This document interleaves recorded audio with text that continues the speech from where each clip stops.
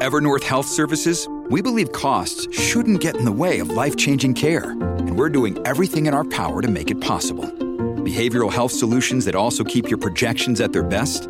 It's possible. Pharmacy benefits that benefit your bottom line? It's possible. Complex specialty care that cares about your ROI? It's possible. Because we're already doing it. All while saving businesses billions. That's Wonder made possible. Learn more at evernorth.com/wonder. Hey everyone, if you like this podcast, go behind the paywall to get privileged access to the smartest minds in finance. Join the Real Vision community and learn how to become a better investor. Visit realvision.com/RVPod and use the promo code PODCAST10, that's PODCAST10, to get 10% off our essential membership for the first year. Now, to the top analysis of today's crypto markets.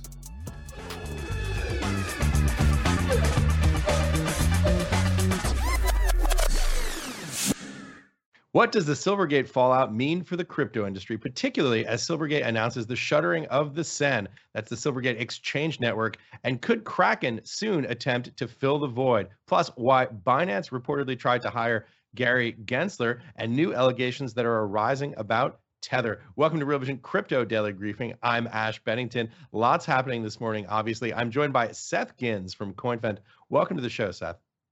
Thanks for having me, Ash. Plenty to discuss here today, but first, let's take a look at the latest price analysis. Crypto markets are relatively stable today. The total crypto market cap is down just slightly today on CoinMarketCap. Bitcoin is trading marginally higher on a 24-hour basis. It remains down more than 4% on a trailing 7-day basis. The current price of one Bitcoin is $22,500 US. According to data on leverage levels from Glassnode highlighted by CoinDesk, funding rates in the Bitcoin perpetual futures market have turned negative. This is a bearish sign because it means short traders are dominant and willing to pay bullish long traders. Going back to the spot markets, ETH is trading virtually the same as Bitcoin on a percentage-wise basis. One ETH is changing hands for around $1,575 US. Meanwhile, BUSD, the Binance branded stablecoin issued by Paxos, is on the cusp of falling out of the top 10 biggest cryptocurrencies. BSD's circulating supply has gone down below $10 billion for the first time since June of 2021. CoinDesk cites blockchain data by crypto intelligence firm Nansen, which shows that investors have redeemed nearly $7 billion of BUSD since February 13 of 2023, when Paxos announced it would no longer issue new BUSD. Okay, viewers, join us in the conversation. Put down your questions in the chat wherever you're watching. We'll ask the best ones on air later in the show. Remember, Real Vision members take priority, but the good news is membership is free for Real Vision Crypto. Seth Gins is a managing partner and head of liquid investment at CoinFund, a digital asset investment company. Seth, let's start out here with the big picture. What are your thoughts on this market? So our view right now in the market is we are in a bottoming process. We're starting to break out from that bottoming process. We made a call in the summer of last year that there were three factors coming into play around a bottoming process. Macro was on the cusp of shifting from more of a headwind to neutral, that we had a lot of the shoes to drop, or all of the shoes to drop from a crypto specific perspective. We were a little wrong on that. FTX was yet to come. Right. And then really interestingly, from a bottom up perspective, that fundamentals mattered again. Good news was good news, and price was reflecting the realization of fundamental catalysts. So if we fast forward to today, we now think we are past the worst of the crypto specific top down headlines. From a macro perspective, it very much looks like that shift from a headwind to neutral. From a macro perspective, it is very much the case. We were talking about this a little offline, but seeing a big increase in the 10-year yield over the last month, and the equity market hasn't really responded to that. It's been flat with a 50 basis point increase in the 10-year yield. That's Hey, a Steph, let me different jump in regime. here for a Yeah. second because I know there are a lot of folks out there who don't have backgrounds in traditional finance. Let's talk about what this all means, the significance of the 10-year yield, where we are from a macro perspective. We were talking a little bit offline about the 2s10 spread. Let's break this down for folks who don't have traditional finance backgrounds. Yeah. So generally speaking, you have different regimes in markets. So I'm going to take this back to a high level, and the regime for the last decade was one where when people go risk on, when investors go risk on and want to deploy capital in riskier assets, you saw two things happen together. You saw the 10-year yield go up, which means that they're selling treasuries, and you saw the dollar fall. And those are interrelated, right? Because the inverse of that is when there's fear globally, people go to the safest currency, the dollar, and they buy treasuries as a safe haven, and you see the 10-year yield come down. So historically, the dollar falling and the 10-year yield going up was a risk on, and by historically, I mean for the last decade, a risk on combination. Last year was a different regime. And what was different about last year was part of the reason why the 10-year yield was going up was a recalibration around inflation expectations and around the view that the Fed was going to continue to fight inflation regardless of what was happening with the economy. So again, normally if it looked like the economy was slowing, you get a bid on the 10-year and the yield comes down. But this fear that the Fed was behind the curve on inflation and had to keep raising rates meant that even if there was fear around the economy, the 10-year yield kept going up.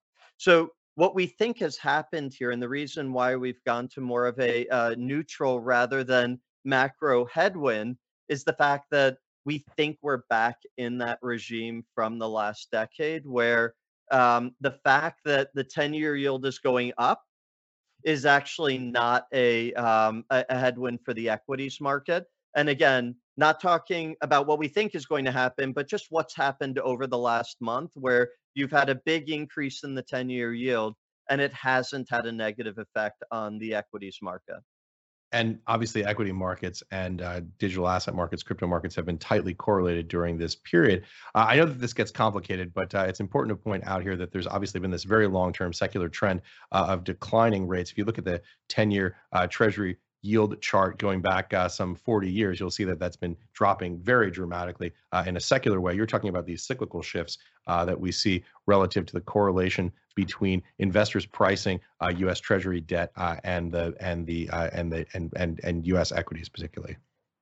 And by the way, so to your point, it's very noticeable if you look at both the Fed funds rate, so the very short end of the curve, or if you look further out. To your point, over the last really 40 years, from 1980 to today, you've had this trend of lower highs and lower lows, and then you hit zero, and now we're coming back off of zero. One of the reasons why is because the debt load has increased. So as you lowered interest rates, it made it more palatable, more affordable to take on more debt, and that drove the next economic cycle. So you've had more and more debt come into the economy. So the question is, are we going to be able to sustain rates at a high level? How long will it take for rates at these levels to either crowd out other spending or have a negative effect on the economy as a result of how much debt is out in the economy, and lead to the Fed having to cut rates again? So question of whether we're now in a secular rate increase environment, or we're just counting down the days or months until there's a negative economic impact that requires lowering rates again. You know, it's interesting. We're talking about cycles within cycles. Obviously, there's this long 40-year secular trend, this bull market in U.S. Treasuries. But then to take it back maybe one cycle further removed, when you go back to, I guess it's 2008, when we finally hit the zero bound or near the zero bound on the federal funds rate. Right now, we're at 450 to 475 on the federal funds rate, EFFR. That's the effective federal funds rate, trading at about 4.57 on my screen right now. But again, much of that period between, say, 2008 And I think 2016, when we saw the slight increase in rates, has been at this zero bound. And now, when we get substantial inflation in the U.S. economy beginning in early 2022, you see this uptick again, about 450 basis points on federal funds rate. These are some pretty dramatic gyrations, at least by historical standards. That's right. So they're kind of my background is growth equities investing, and I'll throw a wrench in that analysis as well, which is when you think about the impact of crypto, secular deflation. When you think about the impact of AI, which is top of mind for a lot of investors, secular deflation. So when you think about the impact of onshoring chip manufacturing capacity, right? You think about the chip wars that are going on right now and the fact that every geography is building manufacturing capacity for semiconductors because they're so strategic. In the short run, it's inflationary, but in the long run, you've massively increased the global capacity for semiconductors. And the moment that free trade starts reaccelerating, you have overcapacity, and that's deflationary or disinflationary as well. So technology tends to drive these disinflationary trends, and the question is, how long do we have a period of inflation before those big secular disinflationary trends start to come through again?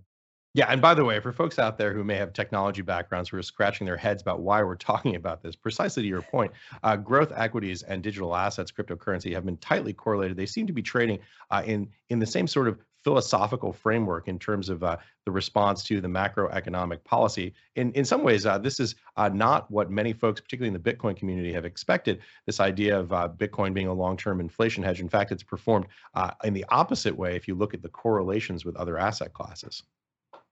So, and what I would add to that is when you think about growth investing over the long run, you don't want to focus on macro. You want to focus on fundamentals. The reason why people love investing in growth industries is because your fundamental growth outweighs over the medium to long term anything that's happening in the macro environment. You'll have years like 22 where macro is a big headwind. But through the cycle, those growth trends, the earnings growth, the revenue growth, the activity growth tends to outweigh that. And actually, Ash, we ran an analysis. So there are questions about whether crypto has been a big beneficiary of the liquidity bubble, and in fact, whether the returns that we've seen in crypto over the last few years have been purely a result of the liquidity bubble. So we ran an analysis saying, Hmm. okay, let's go back to the start of the liquidity bubble, which we defined as when the Nasdaq got back to its pre-COVID high. And we said, let's look at returns for ETH, Bitcoin, a few equities in the tech space. The Nasdaq, we looked at Goldman's expensive software index, which was presumably more driven by valuation than fundamentals. And what we saw was ETH was up about 500% point to point from the start of the liquidity bubble to this was in January when we ran those numbers. Bitcoin up over 100%. Apple was up 65% or so. And why? Because it had really strong fundamentals through that period.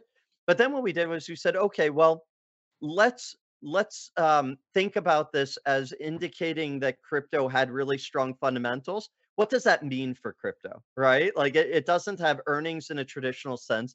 What does strong fundamentals mean? And we went through a number of different ways of looking at fundamentals for crypto. So the Electric Capital Developer Report, 297% increase in monthly active developers from the prior peak to today, the prior price peak to today. So again, like this is the lifeblood of the industry. This is what drives, what plants the seeds for the next bull market. I was just at ETH Denver over the last week. 100% increase in the people that were at the conference. It was around 12 or 13,000 last year. We're between 25 and 35,000 people there this year in the depths of the bear market. We looked at global exchange volumes, material increase from the start of 20 to the end of 22, even though they're off significantly from the highs of 21. Seth, let me see if Um, I can break this yeah, down into layman's terms here. What you're talking about here is trying to segregate out what's happening from a macro perspective, meaning a liquidity perspective, meaning a cyclical perspective, from the core fundamental case for the technology itself, which you see as being very bullish in terms of the fundamentals, creating economic growth, creating efficiencies, reducing costs, et cetera. Is that fair to say? 100%. 100%. I mean, what one of the areas that we looked at was stable coins. And stable coins outstanding, single digits back at the beginning of 2020. By the end of 22, you're looking at 140 billion outstanding. I mean, these are material increases. Monthly transactions in stablecoins was something like 25 billion at the beginning of 20, 650 billion plus or minus end of 22. And that actually was not off much from the all-time high, which was November when FTX happened. So these were really interesting secular increases in activity. DEX volumes, same thing, decentralized exchanges, minimal activity at the beginning of 20, material activity end of 22. So these are the fundamentals of crypto, but it's very much at that stage right now where it isn't entirely clear how that value capture happens in every instance. It isn't entirely clear what the revenue models are going to be for each of these protocols, but you're seeing the activity there, and that's a great start. Okay. Also, not entirely clear to switch gears here a little bit. What's happening from a regulatory headwind perspective? One of the hardest things to think about, I think, in investing is thinking about the short term, the intermediate term, and the long term simultaneously. There's some pretty ugly, bruising stories out today and over the weekend. I wanted to take a look at these and get your view on this. The top story of our day remains the turmoil over at Silvergate. U.S. crypto-friendly bank Silvergate Capital has shut down its payment network used by institutions. Reuters says that Silvergate Exchange Network, also known as the SEN, was one of Silvergate's most popular products. It enabled 24/7 transactions between institutional investors and crypto exchanges. We should point out this is a fairly important piece of functionality in a space where this type of transactability is rare. CoinDesk reports that the SEN network hit a peak of more than $400 billion in transactions in the first half of 2021.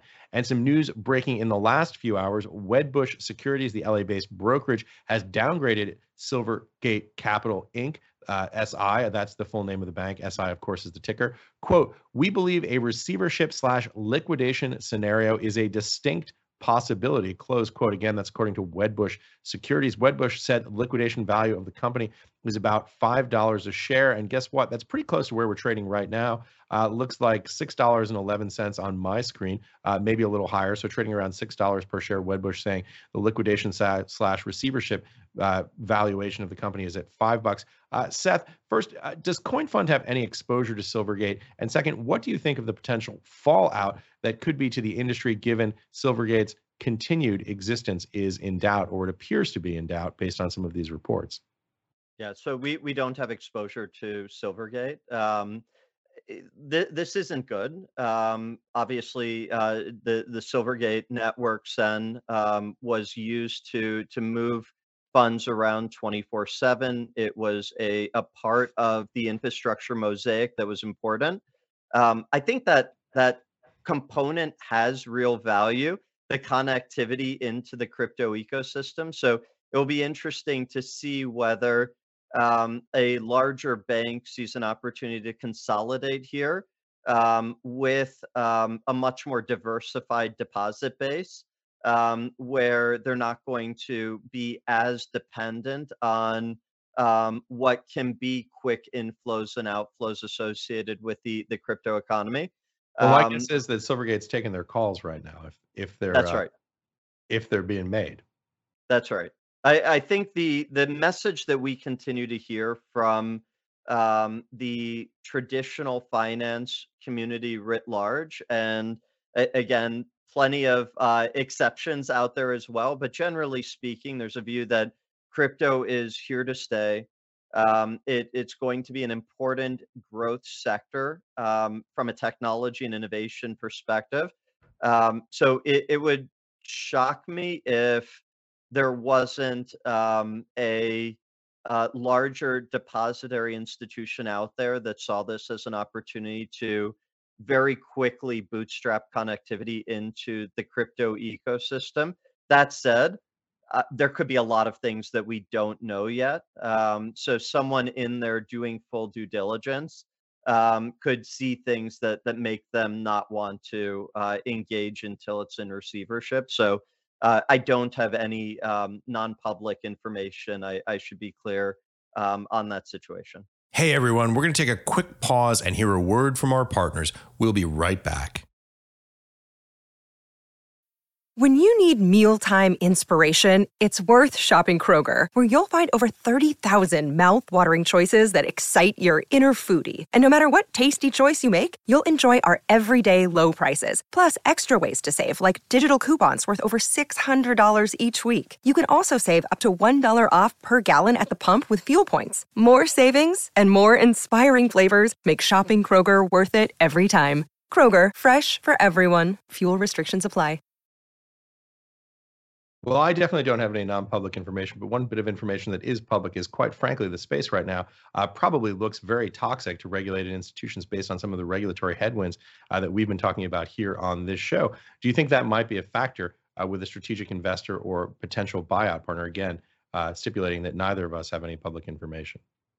I think it's clearly one factor, and then the other factor is taking a view on the likelihood of those dynamics remaining in place for the medium to long term, which I would take as low, and whether or not there's a play to shut down parts of the bank that are particularly dangerous or concerning, either from an operational or a regulatory perspective in the short run, but get exposure to the technology and then build back out the banking functionality over time. So I think there are a lot of ways to get creative with the assets there.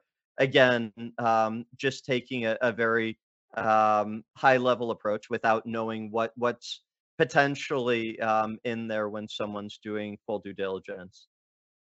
Okay, one crypto native company that hopes to fill the void in the US crypto exchange space is, according to its chief legal officer, let me just read this again. Its chief legal officer, this is Kraken we're talking about here.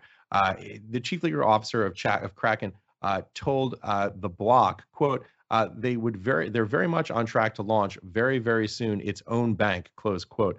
So the chief legal officer of Kraken telling the Block that they're intent on launching their own bank, quote, very, very soon.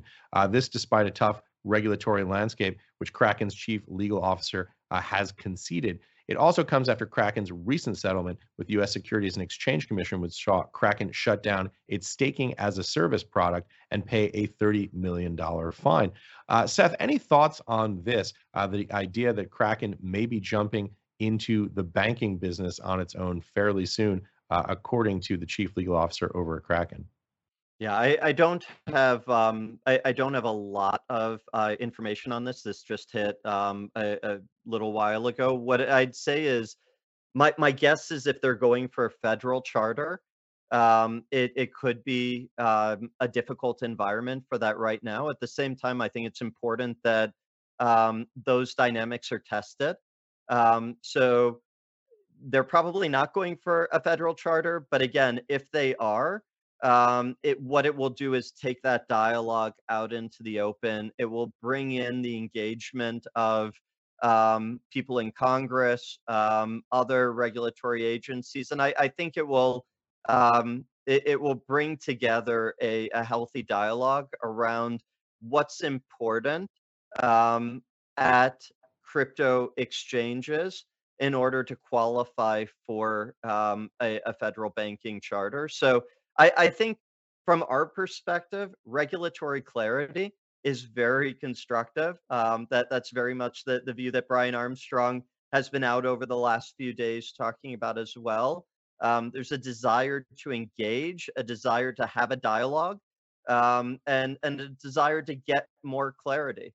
And I think what we're seeing right now is some initial pushes by regulators that are going to be met with responses. There are going to be various institutions like Kraken that want to test what those regulatory decisions actually mean, what degrees of latitude they have. And I think all of this helps to define what regulatory environment we're working in. And it helps to mobilize more resources to try to try to get better clarity around how people can operate in crypto. So again, we believe a crypto with a well-defined regulatory regime, one that's thoughtful, is a much larger addressable market. So we welcome more clarity. Hey, Seth, let me ask you this. If I understood you correctly, you were saying that you don't believe that this is going to be a federal chartered bank, that, of course, being the supervisory supervision of the OCC. Is the implication then that this would happen at the state level? Again, I don't have specific information on this, but yes, if it weren't to be a federally chartered bank, then it would be at the state level. So let's also talk about news stories breaking on Tether. According to an exclusive investigation by the Wall Street Journal, Tether, the company behind the stablecoin USDT, used falsified documents to open bank accounts in the past. USDT is the largest stablecoin and the most traded cryptocurrency on the market. Here's a quote from the Wall Street Journal article, quote, "In late 2018, the companies behind Tether were struggling to maintain their access to the global banking system. Some of their backers turned to shadowy intermediaries, falsified documents, and shell companies to get back in, documents show," close quote. Again, that from the Journal. The Journal says it accessed email and documents that showed Tether's long-running and elaborate ways to stay connected to the financial system. A source speaking to the Journal says Tether has been under a U.S. Department of Justice investigation.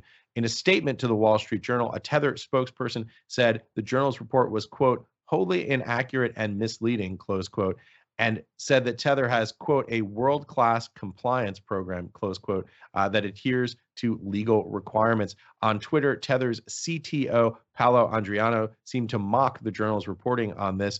Obviously, these are some pretty substantial allegations being made in this article out today by the Wall Street Journal. Seth, the importance of USDT to the crypto market can't be overstated. Does the continued negative coverage of the Tether story worry you?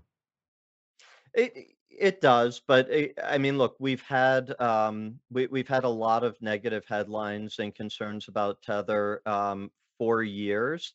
And the good thing is we have had competition come into the stablecoin space.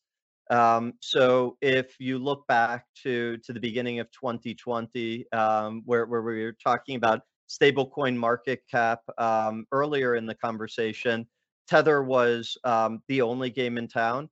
Now there are other highly regulated stablecoins that are viable alternatives. Right. They are not viable alternatives for everyone that's using Tether, but very much for the KYC regulated world they are. So I'd say I am. I'd like to see this resolved in a positive way, meaning learning that Tether has dialed up their compliance. As we were talking about, they were very small back then. I would never condone any of the allegations within the journal. But there's been a lot of time, if they are correct, there's been a lot of time for them to materially shore up their compliance, and the hope would be that they have been in a fully compliant setup for the period of time where they've grown materially in market cap. Hey, speaking of the Wall Street Journal, another story that I wanted to ask you about here, Seth. The Wall Street Journal says Binance and its purportedly independent partner Binance US are more intertwined than it may have appeared.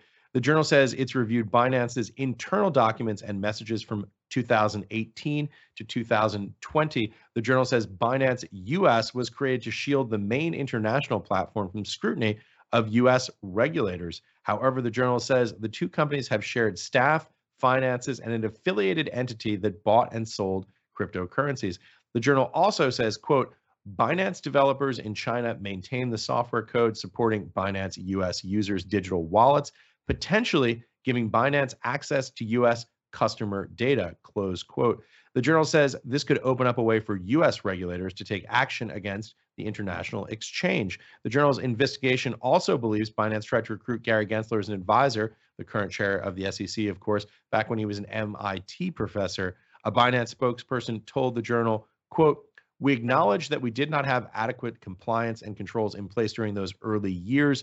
We are a very different company today when it comes to compliance," close quote. A spokesman for Binance US said, quote, "Binance US was founded specifically to serve US customers with products and services that adhere to US rules and regulations." We continue to see a lot of negative headlines on Binance. What do you make of the situation at Binance, Seth?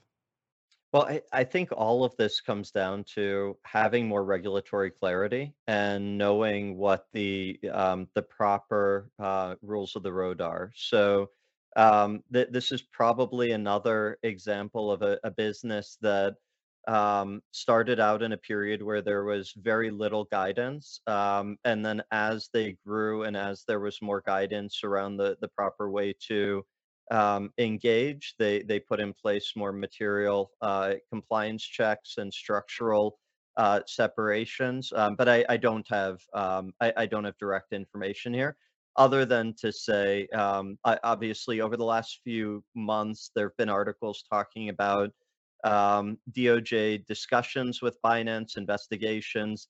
Those articles have alluded to the potential for a settlement a number of times. So I think there's likely to be a separation between when these things happened and the current state of Binance's operations, but that's just pure conjecture on my part. Yeah, I mean, I think one of the questions here is to what extent this conduct happened in the past and to what extent it's still ongoing. I don't know that there's a whole lot of clarity from the journal article about that point. I guess we're just going to have to wait and see. That's right. That's right. And I think all of these exchanges, Coinbase included, have changed the way that they operate over the years, as there's been more clarity, albeit clarity that comes as a trickle, but clarity around what the appropriate retail and institutional exchange setup should look like. We got a little more information around that with the qualified custodian proposal from the SEC a few weeks ago. So all of this clarity and dialogue, um, when you get a proposal and there's a 60-day comment period, the industry will absolutely engage with that. There were elements of that qualified custodian proposal that were very much workable. There were elements that there was discussion about, but having that dialogue, very important, particularly for an industry that we want to see fostered onshore, and not see this innovation go offshore. How significant do you think that risk is, Seth, that some of this innovation is going to go offshore? I think it's quite significant. I think it's a real risk if we don't get to the point of defining the rules of the road very clearly. How projects can engage with regulators. Crypto digital assets are different from securities, different from equities. There's a lot of information that's available on chain.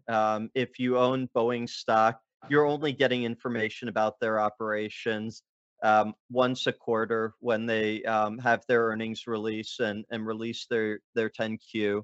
Um, Digital assets are quite different to the extent that there's a regulatory regime that's built around digital assets. It should be thoughtfully defined for the technology, and that's a regulatory regime that the investment community and the protocol community, I think, would very much be willing to engage with. But there has to be a dialogue. There has to be an attempt to clarify these rules of the road, or else people will just either for fear or for a desire to be able to build and just be heads down, move offshore. Yeah, we're going to take a look at some viewer questions in just a moment, but we want to show our viewers a clip from the latest Raoul Pal's Adventures in Crypto. We released it on Friday on the Real Vision website. You can sign up for free at realvision.com/crypto. Raoul spoke with Alexander Dreyfus, the founder of Chiliz and Socios. Here's a snippet from that conversation. I believe that fan tokens are a little bit more casual and mainstream, the way we see them, while NFTs, as you know them and as we design them today, or talk about them today, are a little bit more exclusive and therefore less scalable. We provide a different product. Keep in mind that a club like Barça has 137 members, which are called the socios or socio, which are the real owner-ish of the clubs, and they are the governance of the clubs technically. And so these clubs, this association, they were educated to try to bring communities. I'm a strong believer in that. And for us, I think what limited us the last 5 years, and that's ironic, was the fact that we were maybe mono product and a little bit like focused on just one thing. And in 2023, it's going to be completely the opposite, where because of the chain, but also because of Socios, you could argue that Socios.com as an app could become a Web3 browser that is dedicated to the sports space, where I have my wallet, my fan tokens, I have my NFT related to Barca and to another tips, and the gamification, which is very important. We do a massive amount of gamification in the app, where every day you have to log in, you have rewards, milestone, X point. You can redeem this point to get the tickets. That's actually how it works. So we could become an aggregator of thousands of different third-party ideas and initiative that we gamify and that we bring and we connect together. Again, you can sign up at realvision.com/crypto to watch that video in full. Hey everyone, we're going to take another quick break and hear a word from our partners. We'll be right back to the Real Vision Crypto Daily Briefing. Another day is here and you're ready for it. What to wear? Check. Breakfast, lunch, and dinner? Check. Planning for what's next and how to save for it? That's where Bank of America can help. For your financial to-dos, Bank of America has experts ready to help get you closer to your goals. Get started at one of our local financial centers or 24/7 in our mobile banking app. Find a location near you at bankofamerica.com/talktous. What would you like the power to do? Mobile banking requires downloading the app and is only available for select devices. Message and data rates may apply. Bank of America N.A., member FDIC. Seth, we were talking a little bit offline about some of the risks to U.S. competitiveness here. What are you seeing happening offshore in terms of other jurisdictions that might be more friendly to digital assets? Yeah, it's interesting. In Europe, we've actually seen a legislative approach that has defined a regulatory regime, MiCA. And in the UK, we've had discussions around openness about fostering crypto activity. The UAE, Dubai and Abu Dhabi, big push there to be a friendly regime. The new head of the Virtual Asset Regulatory Authority in Dubai actually comes from Nomura's crypto arm, Komenu, so very knowledgeable about the space. And then Hong Kong, I'd say, is one of the surprises where before FTX, Hong Kong came out and said they were looking at opening up more to crypto. They've obviously lost a lot of expats and jobs related to financial services around COVID. They're looking to attract those back. There's a big blockchain week in April in Hong Kong, and what was surprising was even after FTX, we had a reiteration of an opening up of Hong Kong. And the mental model that I use there is it's likely to be very similar for crypto as Macau is for gaming. So kind of the offshore jurisdiction for mainland China for engaging with crypto. And then Singapore is a jurisdiction that is very interested in the most innovative parts of crypto. They're concerned about retail marketing, but they're very interested in having the most innovative parts of crypto come to Singapore as a jurisdiction, a friendly regulatory jurisdiction to develop new protocols in. So there are actually quite a few places around the world that will welcome teams that feel like the regulatory uncertainty of the U.S. is a little too much to bear at the moment. Seth, this is a great conversation. One index of that is the number of questions that we have coming in from the audience to us right now. I wanted to get to this one from Paul on the Real Vision website that speaks precisely to the point you were just making. How long do you think it will take before needed regulations are finally put in place and the crypto space can finally move forward with more trust? Great question, Paul. Well, I think we're in that process right now. So first of all, the conversations that we're having in DC right now point to 2024 as the likely time frame. So not seeing much coming out of Congress in 23. There's still a little conversation about the potential for stablecoin legislation this year, but it does sound like most of that legislative approach would come in 24. I actually had someone who is relatively close to the discussions in DC say they actually felt like there was a good chance we could see legislative action before the election, but still out in 24. Now, here's the caveat, though. I think if the more that we see a regulatory aggressive push, an overreach from any aspect of the executive branch.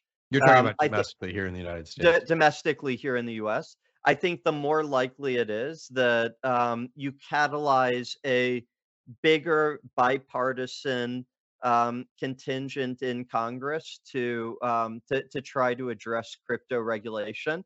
The other caveat is when we get that next real breakout use moment, and by that I mean like DeFi summer in 2020, like NFTs in late 2020, early 21. The next breakout, or like play to earn gaming, but with more follow through. The next breakout moment will likely accelerate and catalyze more of a push in DC to start defining the regulatory environment more aggressively. Seth, that was a much more optimistic answer than I expected. So essentially, what you're saying is, if we see more headwinds from the regulatory slash executive branch, it's likely that we'd see more action from the legislative branch to counterbalance those, or to find a safe harbor framework in legislation. That's a very optimistic take. Well, I mean, if you go back to two periods of time where we had very strong and quick and existential regulatory actions, one was December of 2020 when the outgoing Trump administration was talking about a travel rule executive order that would have essentially outlawed self custody, and you had the crypto community catalyzed very quickly, lots of engagement in DC, and that ended up being shelved. And then the infrastructure bill in the summer of 21, where the Biden administration put into the bill at the last minute language that would have made miners and node operators brokers, and they would have had to collect personally identifiable information, which they can't do. And again, over a matter of days, you had the industry engage aggressively, and that was walked back by the administration. It actually created a whole new cohort of senators and representatives in DC who understood the power of crypto within their constituencies, so understood how many people cared about crypto in each of their districts. They understood the engagement that they got by tweeting about crypto, by taking public positions about crypto.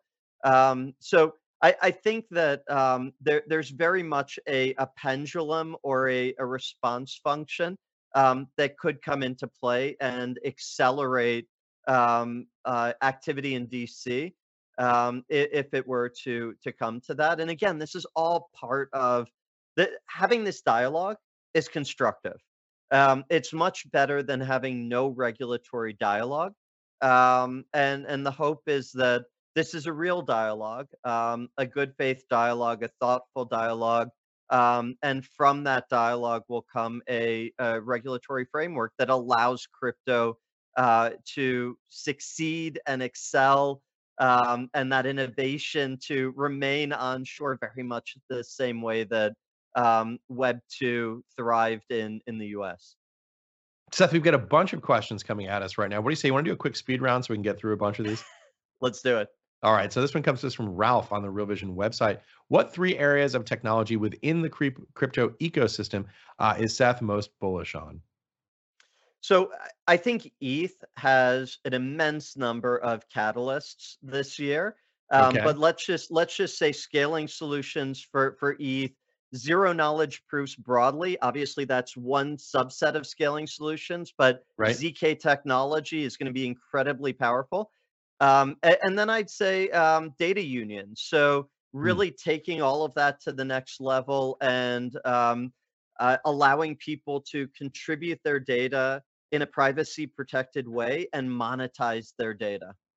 Interesting. Okay, next speed round question comes to us from Mr. Wright on YouTube. What does Seth think of the potential of ISO coins? Will they be as transformative as everyone believes? For those who don't know, ISO coins are coins that support the exchange of metadata within this framework of certain regulated financial institutions. Any thoughts on ISO coins? I don't have strong views on ISO coins, but back to the data union answer. I think there are going to be a lot of interesting value generative protocols that traffic in data, whether that data is your purchase data, whether it's your automotive data, whether it's your KYC data, your medical data. But again, all in a completely privacy preserved way. Hmm. And I think that ends up creating a lot of new areas of composability and engagement across crypto protocols. Okay, next speed round question. John on the Real Vision website. Any thoughts on Signature Bank? Appears to be of the same cloth as Silvergate. Interesting question. Yeah, I don't have added views on Signature. Again, I think the dynamic with these banks is the degree to which they had concentration in crypto businesses. I'm fairly certain that Signature was a more diversified or is a more diversified book of business. But again, nothing particular to add there. Okay, here's a bigger picture question that comes to us from YouTube from Mr. Wright. Is the future of banking actually a smart contract on a blockchain? I think the future of a lot of aspects of banking will be a smart contract. We're still a long way from there, but what we're doing is we're building a lot of the infrastructure to get there. We're battle testing it in the open source world, and then I think it, one area that we're very excited about that we didn't talk about for this year is the start of more significant real world business development. So I think as we get that regulatory definition, we're going to see not just financial institutions, but a lot of different businesses thinking about how they can engage with crypto. And in the end, a lot of this is going to be abstracted away. So you're not going to necessarily know that you're engaging with crypto. You're just going to be able to engage 24/7 with the next generation banking system.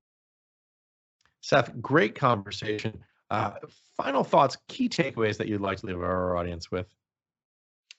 I'd say the key takeaways from our perspective are if you think about 2023 as being analogous to 2019, the year after the big drawdown from the last cycle, what is not analogous or what's very different is the fact that there are a ton of fundamental drivers coming to fruition this year. Whereas in 2019, there was a lot of interesting technology that was going to mature over the next few years, but it wasn't happening right in that year. And I think when you see the number of people at ETH Denver double from last year, when last year was coming off of a big price year in 21, and this year is arguably in the depths of the bear market, that really highlights the fact that developer activity is continuing apace and it's going to lead to some really interesting and remarkable developments over the next year, 2 years, 5 years, in our view. and that's planting the seeds for the next bull market. Yeah, that really is an interesting statistic, and again, speaks to some of the fundamental case that you've been making here today. Seth, thanks again for coming on the show. Pleasure having you with us. Ash, thanks so much for having me. That's it for today. Asset manager Aaron Woolman will join us live tomorrow. Make sure to check realvision.com as well. Lots happening over there. Starting today, we have an important two-part series called How to Un-F Your Future. It features some of the most visionary thinkers and investors we know. This week, we'll be exploring all the ways in which we're effed, featuring Raoul Pal, Dario Perkins, Frederick Niebren, Peter Zeihan, and Alex Gurevich. In week 2, we thankfully move on to the solutions. Raoul Pal will kick it all off today. See you at 9 a.m. Pacific, noon Eastern, 5 p.m. London time, live on Real Vision Crypto Daily Briefing. Have a great afternoon, everybody. If we want to change the outcomes for this really screwed up world, where our wages don't go up, where we're being replaced by technology, where governments are massively in debt and we foot the bill via taxes, where we see debasement of assets so we can't afford as many assets as we like, so the rich get richer, the poor get poorer. If we don't like to see the rise of populism based on this broken society because the promises of the future have been broken, let's make our promises to our future selves come right. And that's by unfucking your future.